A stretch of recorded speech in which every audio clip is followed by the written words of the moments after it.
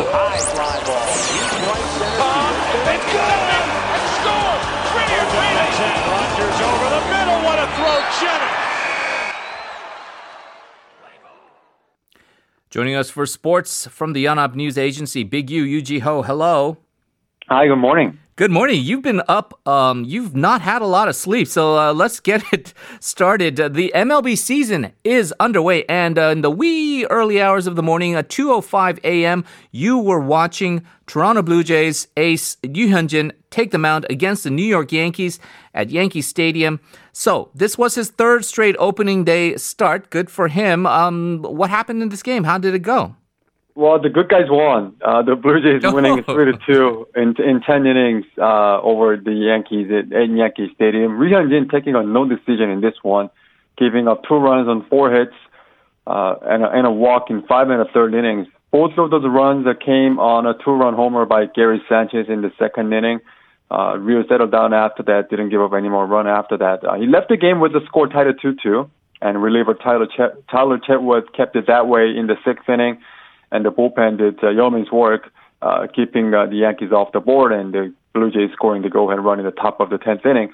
Yoo Jee-Ho had done poorly against the Yankees before this one, 1-2, 6.04 ERA in 4 starts, 7 homers in 22 and a third innings, and once again giving up a home run against the Yankee hitter. This time was Gary Sanchez. But this shot came after Blue Jays had actually staked into a 1-0 lead in the top of the second inning. So Yoo Jee-Ho said afterward, that cannot happen. His team just gave him the lead. He just cannot afford to go out there in the bottom half of the same inning and give away the lead. So he's going to focus on, trying to prevent that going forward. And he was asked about the significance of starting his 3 straight opening day games. Of course, he did it with the Dodgers in 2019, the Jays last year, and also this year. But he said it's just not a game for him. He just wants to focus on pitching well for the whole season, not just the first game of the season.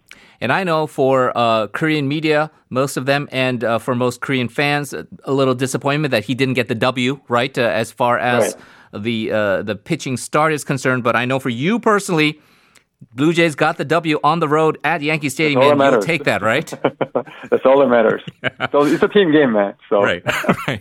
Okay, what about the other Korean players?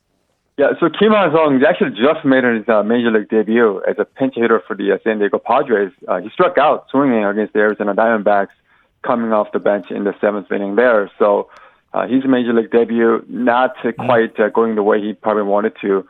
Yang Hyun-jong making the taxi squad for the Texas Rangers. So this is basically a group of substitute players who could jump in on a short notice just in case somebody tested positive for COVID-19. So this is a new rule dating back to last season. So he's not on the 26-man roster proper, but he's going to be traveling with the team while they're on the road to play the Royals in Kansas City. So hopefully he's going to get a chance to pitch in the majors pretty soon. A couple of other players on the sidelines. Choi Ji-man for the Tampa Bay Rays just had the arthroscoping knee surgery. Will be out for 4 to 5 weeks. Kim Kwang-hyun coming back from his back stiffness. He's building back up in his team's spring training site in Florida.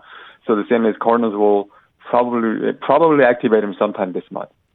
Well, very upsetting for these guys who haven't been able to stay healthy for the beginning of the season. Hopefully they get all recovered. Usually if you talk opening day MLB, we'll talk about the exploits of Chu Shin-soo. Not anymore because he is back in the KBO. KBO starts our season on Saturday. And namely, most of the media attention, once again, seems to be focused on Chu Shin-soo and his new SSG Landers.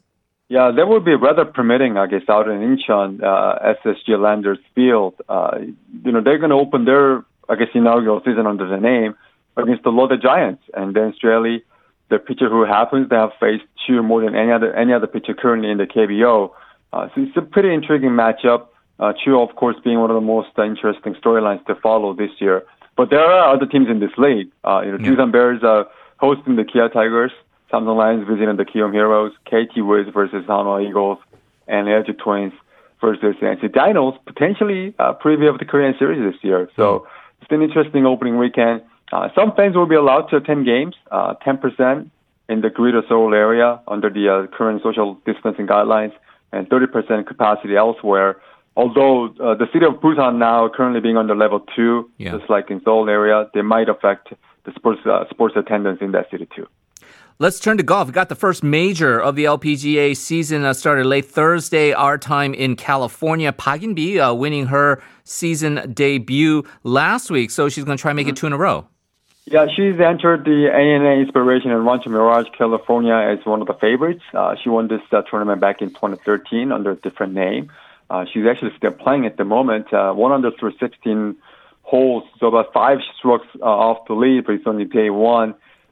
She climbed 2 spots in the world rankings after winning last week. So going from number 4 to number 2, she's not been number 1 since 2018. But when she was asked about the world rankings, she's more focusing more on trying to end her major championship drought. She's won 7 majors so far in her career, but the last one came, I guess, way back in 2015, Women's British Open. So she wants to end that drought at some point this year. She also wants to qualify for the Olympics in Tokyo. She is the defending champion in women's golf in the Olympics. And the top 15 players at the world rankings at the end of June will qualify with a maximum of 4 players per country. So right now, Park Inbee, world number 2, also the second highest in Korean behind world number 1, Ko Jin-young. So she's got a little bit of a distance between herself and the 2 golfers trailing her. So I think she looks good in terms of qualifying for the Olympics. And having already won the gold earlier, she said that has lifted some pressure off her shoulders. Interesting. Well, good luck to her. Let's talk K-League. This is going to be an interesting matchup tonight because it is between Jeonbuk and Suwon, and there are, of course, implications there, but also because of the intrigue of the controversial signing of one of Jeonbuk's players. Yeah, it's going to be between Jeonbuk and Suwon Samsung Bluewings, and Jeonbuk just a few days ago controversially acquired former Suwon and FC Barcelona youth player Park Seung-ho. So Suwon is claiming that Park had a deal in place to sign with Suwon if he wanted to end his time in Europe and come back to Korea and play professionally in the K-League. But Park Seung-ho engaged in talks with Jeonbuk before telling Suwon what was going on, and Jeonbuk actually found out and then halted the transfer talks for a bit, trying to see if Suwon and Park Seung-ho could work out some sort of resolution. And when that didn't happen and the transfer window deadline was approaching, Jeonbuk kind of swooped in and signed him anyway. Suwon right now, they're threatening legal action, demanding over 1 billion won in damages from Park Seung-ho. Park would not be available for this match, which is unfortunate, but Suwon fans, I think, they've already expressed their anger with the banners hanging on the stadiums, and I think they're going to be doing the same thing this weekend. Yeah, so pretty angry fans on the Suwon side, and Jeonbuk looking to perhaps try to quell that anger, maybe by a resounding victory, which they are apt to do against teams like Suwon.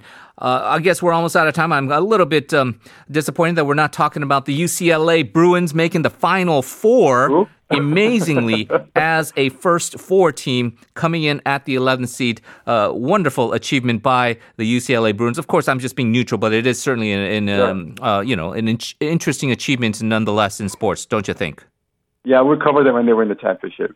Well, they're going up against Gonzaga, the number 1 overall seed. So not a lot of hopes there. But getting to the Final Four all the way, congratulations to the UCLA Bruins. And congratulations to you, Big U, for staying awake throughout all of this and joining us here on This Morning. Hope you have a good weekend, and we'll talk to you again soon.